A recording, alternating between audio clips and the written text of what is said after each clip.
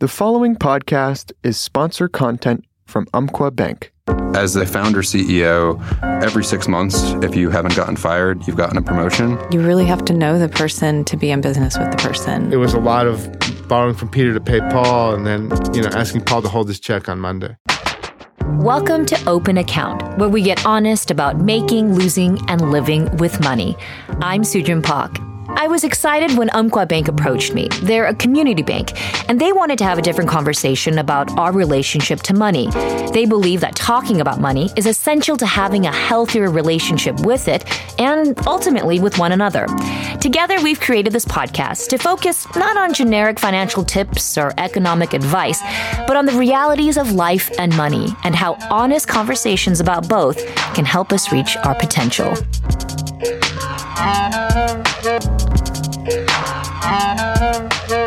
So this episode is about striking out on your own, whether you want to work as a freelance artist or a writer or start your own business.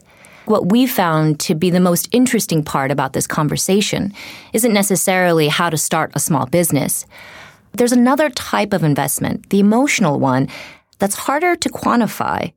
How it's going to make you feel to be able to tell your own story, to have your own time, to create something of your own. Because when you're starting out on your own, you don't know how it's going to turn out. You don't know what the financial investment and then the return is going to be. The only thing that you can really count on is the emotional investment and how that's going to pay off. I think a lot of this stuff about self-doubt and what your risk tolerance is and who you are as a person and how that informs the financial decisions you make, that doesn't really get talked about as much. Sure, we can talk about budgets and how to come up with a financial plan and that sort of thing. Listen, you can Google that and get all the information. I think a lot of us have a desire to be our own bosses, right? To have your own thing, your own bakery or skate shop or whatever it is that you have this inner passion for. And our instincts about this emotional investment were immediately confirmed as we started to reach out to our guests, who all said that they wish they had this information when they were starting out. So today we're going to bring you a toolbox of information from 5 amazing small businesses and startups. And we talk to someone who has 1 employee to another who has 1,000 employees and potential global reach to get from them what it really meant emotionally to invest in their businesses. Right before my book deal came in, my debit card was declined at Popeyes. A lot of us are indoor cats that want to go outside, and once we do get outside, get stuck under a bush. That's Kelly Williams Brown. She's a freelance writer and the author of the book and blog Adulting. Her focus today is to really talk about her own mistakes and hard-won victories as a writer. And she told us about how the romantic notions of becoming a freelance writer were actually the exact stumbling blocks to being creative. Growing up, I really had the idea that you wake up in the morning, you put on your suit, and you eat breakfast, and then you go to the office and you work there steadily through the day, and it's very structured. It really took a while before I had the confidence to totally step away from the confines of a 9-to-5. There is this romantic idea of what it means to be a full-time on-your-own writer. A lot of sort of solitary thinking time at cafes, scribbling away, and the luxury of just pursuing whatever stories are most important to you and most resonant. And yet, when it was time to do it, I didn't like it. I would wake up in the morning and I would think, okay, I'm going to go do something productive. Now is the moment when I do something definitely productive. And then I think, well, wouldn't you do a better job of being productive if you rewatch that episode of Mad Men? Then I look at the clock and I think, okay, you're going to do something right after lunch, so on and so forth. And what happened is I just didn't get anything done. And then I would feel terrible about myself for not getting anything done. I'm not saying that I fell into a depression directly because I'm a procrastinator, but being in a situation where I don't have those reasons to get out of bed, to talk to people, to be productive, to be doing something that makes me feel good about myself, that makes conditions ripe for me to become depressed. How does your physical space change the way that you work or the quality of work you do?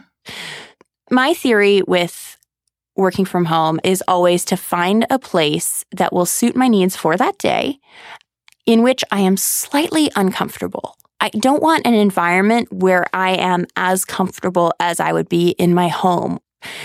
I'm so lucky in that a friend of mine runs a great agency. They do all kinds of stuff, and they have an office right downtown. And when I was trying to figure out where I would write this new book, I called her up and I just asked, I knew they had a little bit of extra space. And I said, yeah, I know this is a little bit unusual, but is there any way you'd be willing to trade me the ability to drop in, sit down, and work for like an hour a week of copywriting?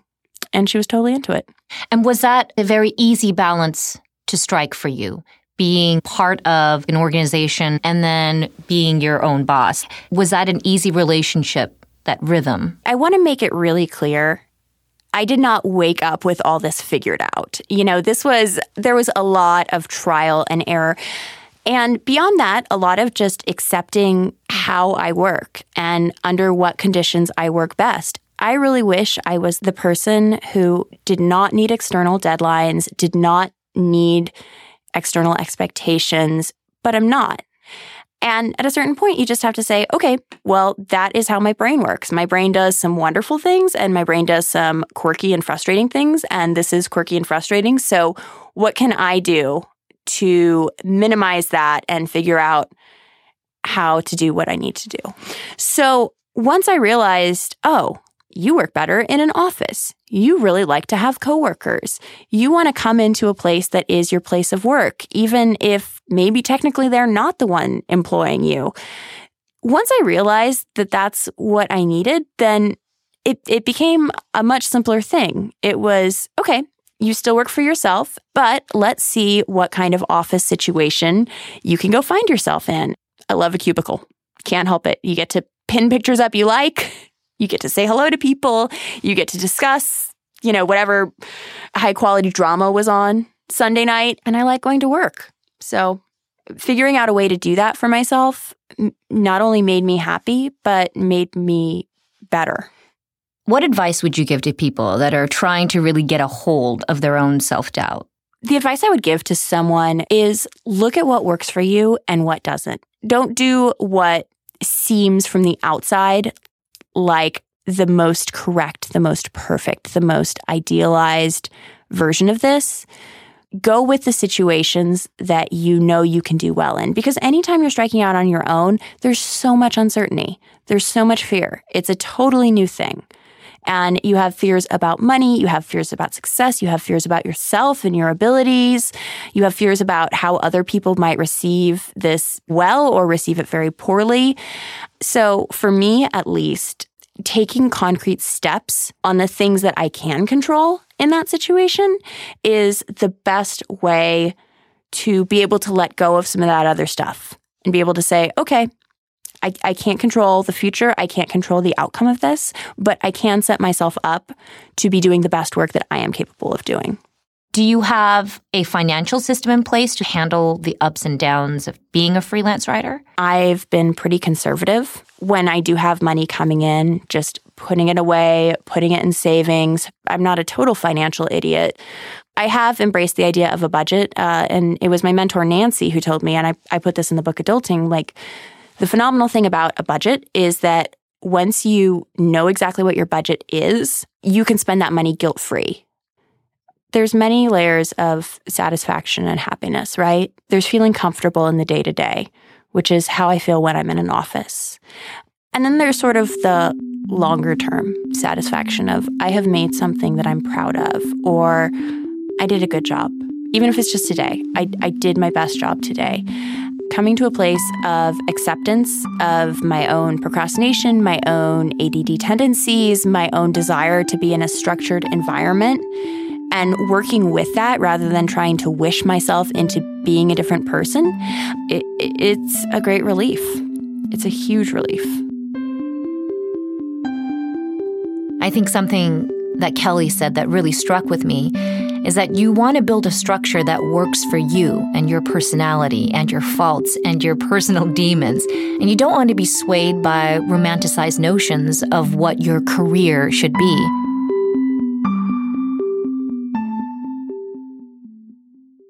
Jaime Toure is the chef and owner of Ostrich Farm, a booming new restaurant in Echo Park, Los Angeles. From San Francisco's worst busboy to a recovering addict and a culinary mentor, Jaime's growth as a chef, a father, and accidental adult informs what makes him Ostrich Farm's heart and head. Every day is a test of, do you want to do it? Do you want to do it today? And if you do, then do it. And do it like it's meant to be done. There's no faking it. I wouldn't be happy if we were faking it. Every day is like, I can't go on, I must go on. Because you talk a lot about the rhythm of the kitchen, right? And this is the rhythm of a business. This business, is an expression of this vision that I had. A busy Saturday night has a feel and a sound. It's intoxicating. It's intoxicating. You want to be a part of that. I want it to be the truest expression of that vision. I had the good fortune of working in a restaurant, and there was a very charismatic and dynamic and talented chef. And I would just watch him work and said, listen, I want to do what you do. Chef life, as I understood it then, and as I understand it now too, it's work. It is work. It's long, grueling hours. It's emotional work. And I got further and further away from this guy who was making stocks and cleaning calamari and happy to be there, contributing this little piece to this larger machine. And I morphed from that to this other thing, what I thought a chef should be. In that process, I was drinking more and I was doing drugs more. And over the course of years, this persona that had sort of sharpened my edge eventually dulled it. I was drunk. I was a drug addict. I was angry. My relationship was suffering. I was just getting more and more isolated. It wasn't really me. And 7-8 years into working at kitchens, I thought, I got to get out of this business. I got to get out of San Francisco. I'm not happy. All the optimism that I had when I started working at kitchens about being a part of culture and being a part of a team, everything had gotten away from me. When was the moment then you realized, okay, I'm getting back into this with a completely different perspective? I got sober and I spent a year in treatment. And it was just a reprieve. I was just safe. When I came out of there, I still didn't want to go back to kitchens. I went to the paralegal program at UCLA, got a paralegal certificate, went and got a job downtown. I just couldn't find the rhythm. I would spend all my time looking for chef's jobs. And it was like, God, I'm really unfit. I've managed to put my life back together. I'm not on the verge of dying anymore, but I have no place in this world. That's when I, thought, let's reconsider food, okay? I was contacted by this women's homeless shelter in the Echo Park area. I had put my resume online, and they were opening a cafe and a vocational training center. They needed somebody to train them in the culinary arts in the hopes that they could get living wage employment. And I thought, this is amazing, right? This is like a perfect combination of what I'm looking for. And so I was inspired again. I had some idealism that I had when I first started out in the kitchen. From the time that I worked my first busboy shift on a Saturday night through the ups and downs of my life, I had always wanted my own place. I had this belief that I could do this thing well. Going through that process, at first, I had no idea how much money we needed. I didn't have a space really at that time. All I had was an idea that I wanted to open a restaurant. So I found a large governmental agency that's set up to assist small entrepreneurs. I said, I want to open a restaurant, and I want to open it in Echo Park, and it's going to be a small little place. I had no credit. I had no reputation that I could rely upon. We said, okay, we need $300,000 to make this happen. We heard a lot of no's. We heard a lot of this is not going to work. We can't do this. You don't have enough money. You don't have enough experience. I pushed back on everything. I mean, it took us about 6 months to finally secure the loan. And that was 6 months of me calling every day and talking to somebody over there and saying, what do you need today? What do you need today? They came back to me and said, well, we don't really want to do restaurants because it's a very risky business, but we'll consider your application. We need to see collateral. Then we're going to put it in front of our committee. So the hoop that we had to jump through became so small, it was like the eye of a needle that we had to pass an elephant through. I was a true believer in the restaurant at that point. We signed a home away. That was a moment where we had to pause and say, is this really what we want to do? Was it enough? It was all we could get, and so it had to be sort of enough. But, we dipped into 401k, we took other small loans, we maxed out our credit cards. It still wasn't enough. We had to do everything we could to get to day one. That's the pressure we were feeling, was we just went all in. Looking back, what's something that you would want someone to know before entering either into this business or any business where you want to be your own boss? Being a chef, it's right there. It's in front of you, right? And pretty much immediately, like, this is going well. This dish looks good. It's on time. It's all going out together. The business owner, the cycle is a much longer cycle of things. And it's built day by day. And so you need time and perspective and expertise to be able to appreciate what's happening day by day. Payroll tax and sales tax and the mechanics of a business, all the money stuff. That stuff is real. When we first opened, we pretended it wasn't. We thought we could operate ourselves into proper best practices.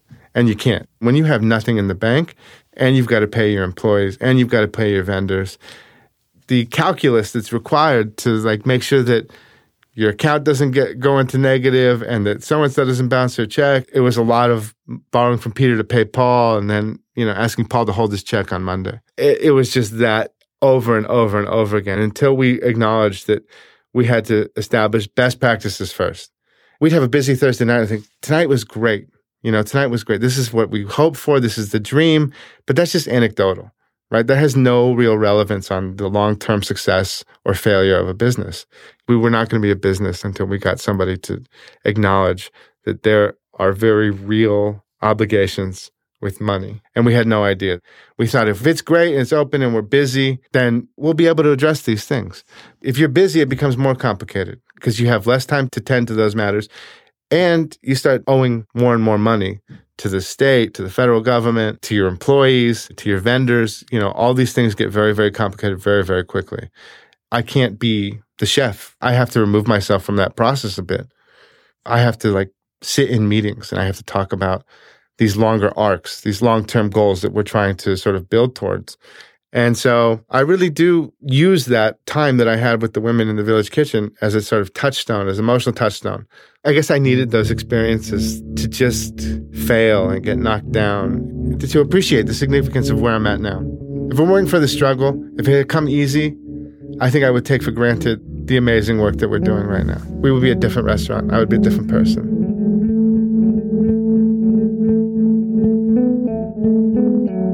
I think with Jaime, it's very clear.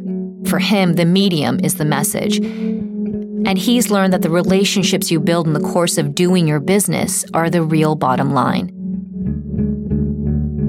What if you could build a company around emotional intelligence? Dan Tarrin has done just that. In an industry that tends to undervalue its lowest paid workers, Dan's startup, managed by Q, services corporate maintenance and cleaning, IT, and other needs. What's extraordinary, though, is that the company hires and promotes employees based primarily on their capacity for two qualities: optimism and empathy. Dan and his team have translated those qualities into data that serves growth while keeping them true to their vision. We have a lens through which we look at every decision, which is this going to make the world work better or worse? And usually, when you just look at it that way, there's a binary answer. We've taken a really employee-first approach to how we've built the company. If we wanted to deliver the best service, we needed to attract the best people. And in order to do that, we needed to be the best employer for our workforce. There's some pretty concrete things that we're talking about. For our field workforce, we have obviously competitive above market wages, well above the minimum wage in every market that we're in. Full medical benefits, 100% covered by the company. So the same health benefits that our executives and engineers have are also extended to our cleaners and handymen. We talk about ourselves as ecosystem thinkers. And so while yes, cutting a bonus program could have great results were the margin. If you kind of walk that through and think like, well, what would that bonus have gone to? And if that bonus would have gone to paying for daycare for a kid while their mom was at work, and now she needs to call out sick to go take care of them, and then the customer is unhappy because you have someone who's not the regular service provider coming in, and all of a sudden you're losing customers, like it doesn't seem like the smartest business move.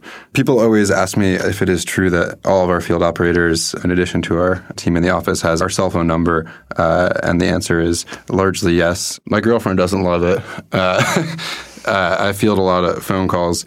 It's a safety valve. Nobody ever wants to call the CEO, but if they feel like they need to, they should know that's an option. Someone once told me that as a founder CEO, every 6 months, if you haven't gotten fired, you've gotten a promotion.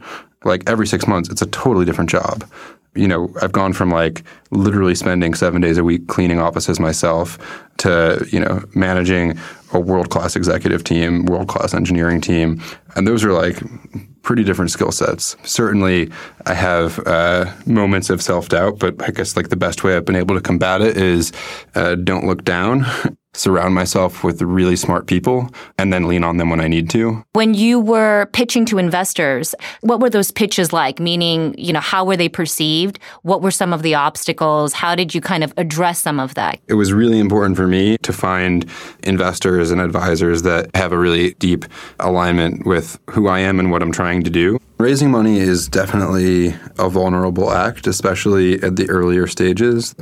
Maybe the first or second pitch like ever did, had a partner at a firm tell me that his intern was more qualified to be CEO than I was. And that stung a little bit. The key takeaway from anyone like raising capital is only one person has to say yes, and you will likely pitch dozens, if not hundreds of people in your career. People will say no, and people should say no because, you know, not everything is for everyone. People felt like they were giving me the answers, you know, couldn't you just use contractors and pay them less? And I think there are things that as an entrepreneur and as like a human, you have to know, you know, where you stand. You can sort of read people as they try and invite you to bend to make it work for them, and you make it clear that you're not going to bend. The thing about pitching investors is, sure, like they're choosing you, but you're also choosing them. If they don't get why what I'm doing is like unique and special and valuable and necessary, I'm not going to sit here and beg them for some capital. Because when you're an entrepreneur, you spend a large chunk of your life, you know, if you're lucky, making someone else a lot of money. So you want to make sure that you like these people and you want to spend time with them and you want them to share in your successes and you want to lean on them when times are tough. That's not going to be the case if you're jumping at the first person who's willing to write a check. Specifically, optimism and empathy. I think this is such a fascinating and wonderful part of the difference between working at Q versus other companies.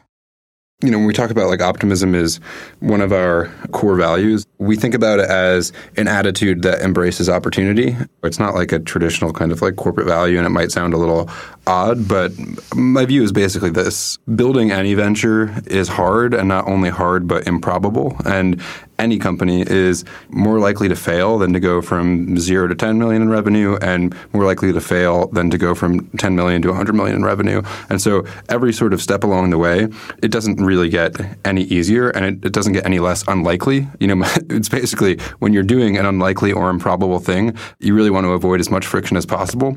And so having a good attitude may not make your company a success, but having a shitty attitude may contribute to the failure of your business. And so when we think about like what does it mean to be optimistic, it doesn't mean to be like chipper all the time. People who know me know that that is not the case, but it means to believe deeply that tomorrow will be better than today. And that like if you continue to believe that, you can see it happen. You know, this can really work. Like we can actually invest meaningfully in our workforce, and we'll see the benefit to the bottom line by reduced cost to acquire new customers, reduced cost to acquire on the supply side, reduced training costs, reduced employee turnover. You know, it's much cheaper to keep a good employee than to have to go and find a new one because they weren't being taken care of. We see our customer value grow over time because they love and trust our workforce. So all of the stuff that investors salivate over, we've been able to produce, and it's literally only because we kind of had the conviction at the beginning to make these investments in the workforce. At least that's where I attribute a lot of that success. How do you keep cue who you guys are, and how do you keep that core value system running within the company once it gets so big? We joke that like a company that writes together fights together. Like we encourage people to write essays. And this guy Percy, who started as a cleaner who was mopping floors overnight, and he got promoted into a different role and then a different role. And over the course of the last probably 18 months, he's grown from a cleaner into this career at Q. And he tells this beautiful story of before he came to Q, he was working multiple jobs and he saw the posting. And he's a guy who showed up and came to Q to create a career and realized it would take time and knew that it would mean mopping floors. And like that optimism to push through the less glamorous stuff is why he's been able to be successful in the company. And that applies to software engineers, to executives. Nobody is exempt from kind of this core value. There's a great quote from Tim O'Reilly. He says, "A business is just a context for doing interesting things."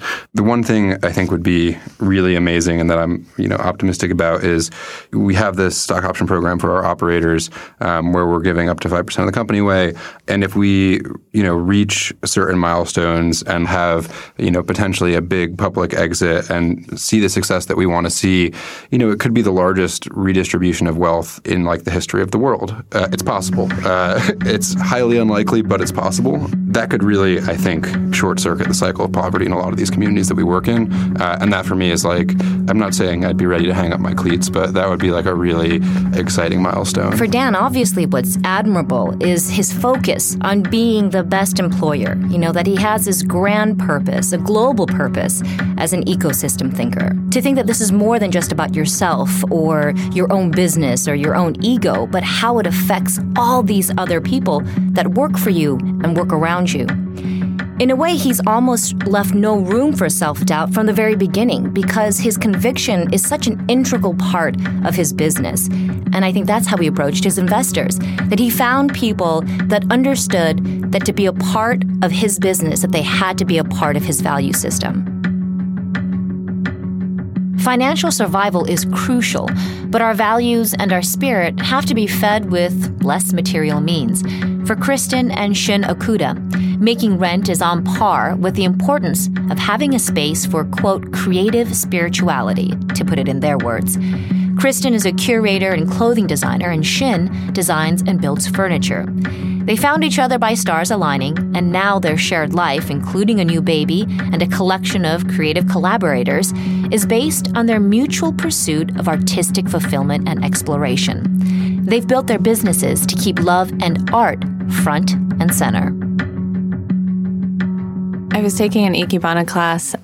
On the way back, a tire flew off of a semi and sort of this apocalyptic video game moment, and it hit my car. And I was sort of at this moment, a moment where you could not be here anymore. This opportunity to change all of these components in my life that I had wanted to change, but there wasn't really anything pushing me over that edge. So I really decided that I wanted to embark on making a space that could be a space for my work and for a conversation around that work.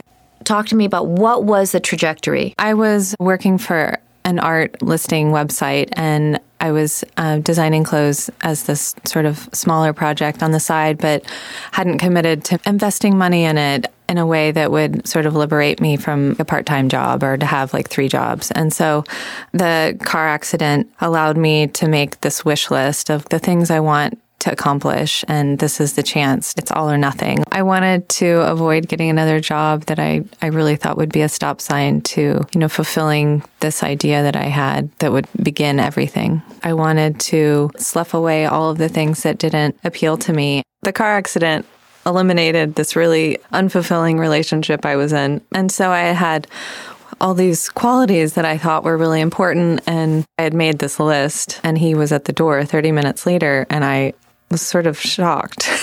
She had a lot of books, interesting books at the store, so I wanted to show her some Japanese art books. I looked at it as a sign. He's been apart ever since. He still had freelance work that he was doing, but we immediately started collaborating on projects and doing sort of like little openings together, and that was the impetus for furniture. I remember the first event I participated was a book reading. So I made a desk and then stool that she can put the books. That was the first piece. We're both very participatory in each other's work and idea process. And I mean, I definitely couldn't do it without him now. Yeah, I feel the same way. Was that a leap of faith, or did that feel like this is the right time and I'm moving into this? There was just a lot of trust. But when you have that feeling with someone, you don't need to question it. I think you really have to know the person to be in business with the person. I think that's why sometimes sisters that are in business together or, brothers or sisters, it works because they know each other so well. If I don't believe in what she does, I don't think it will work. I believe in what she does. So if there is a hard time, I still want to support her. I want her to do what she wants to do and what she believes in. You start to understand each other's sort of aesthetic language. And so when something seems really far out from that, I don't know, I think we do a good job of guiding each other. I do what I want to do, and she does what she wants to do. And then there's a good support system. Yeah. And where does money fall into this value system? I think we both have the same approach to money. Just maintain having all of our budget met and grow a bigger savings, and to consider like all of the things that a child can cost you. I think we both are responsible with money in the same way. And so I think if one of us were more frivolous, that there would be problems. But I think it's a very shared goal with what we monetarily want to achieve too. I just created like a life budget and then a business budget, just of all the expenses that you would have. I looked at how much savings I had and how much I had from my accident and did it on a year. And then that also helped me figure out how much per month I need.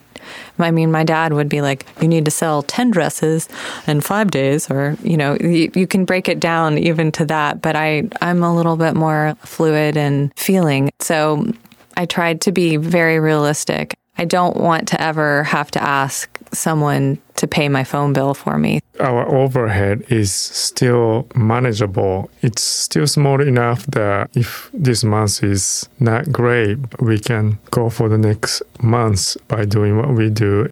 When you have your own business, the expectation of presenting this seriously, it's not just for play.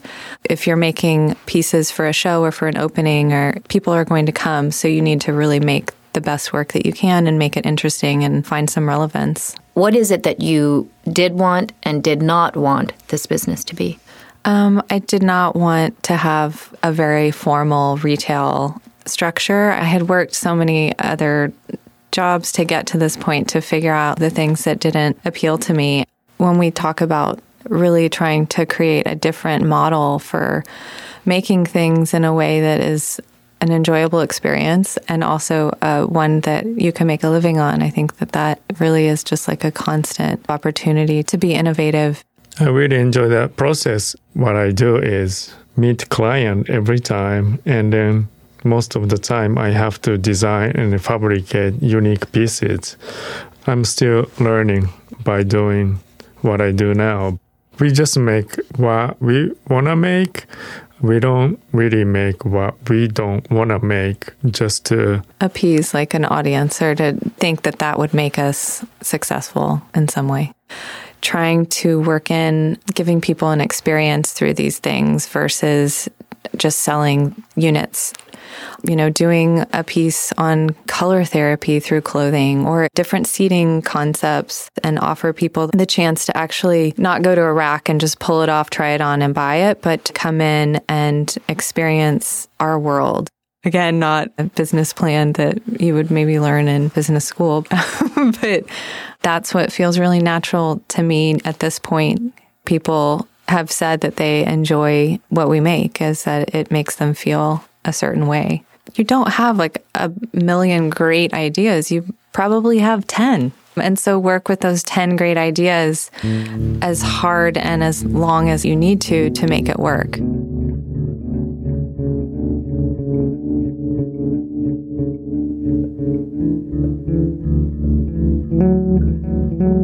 In a job, there's a ladder. There's another title and another ring, another paycheck. There's always somewhere else to go that's kind of clearly laid out.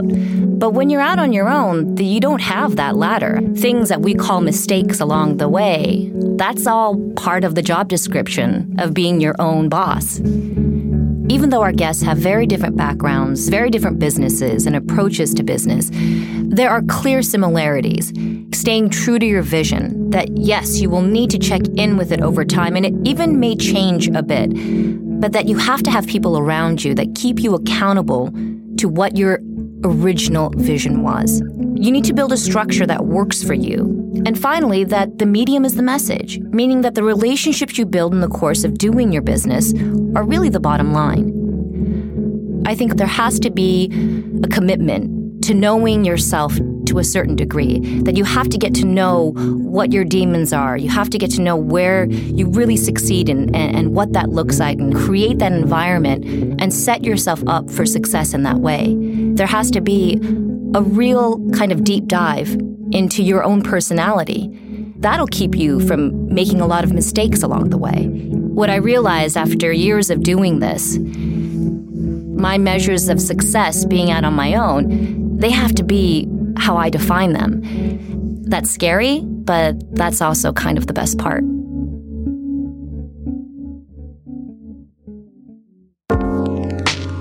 Well, that's it for this episode of Open Account. Be sure to subscribe wherever you get your podcast to catch up on past episodes, and stay tuned for a lot more. Umpqua Bank's vision to build a healthier relationship with money for everyone, no matter how much or how little you have, it inspires them to have these kinds of conversations every day. Learn more about their team and their approach to community banking at madetogrow.com.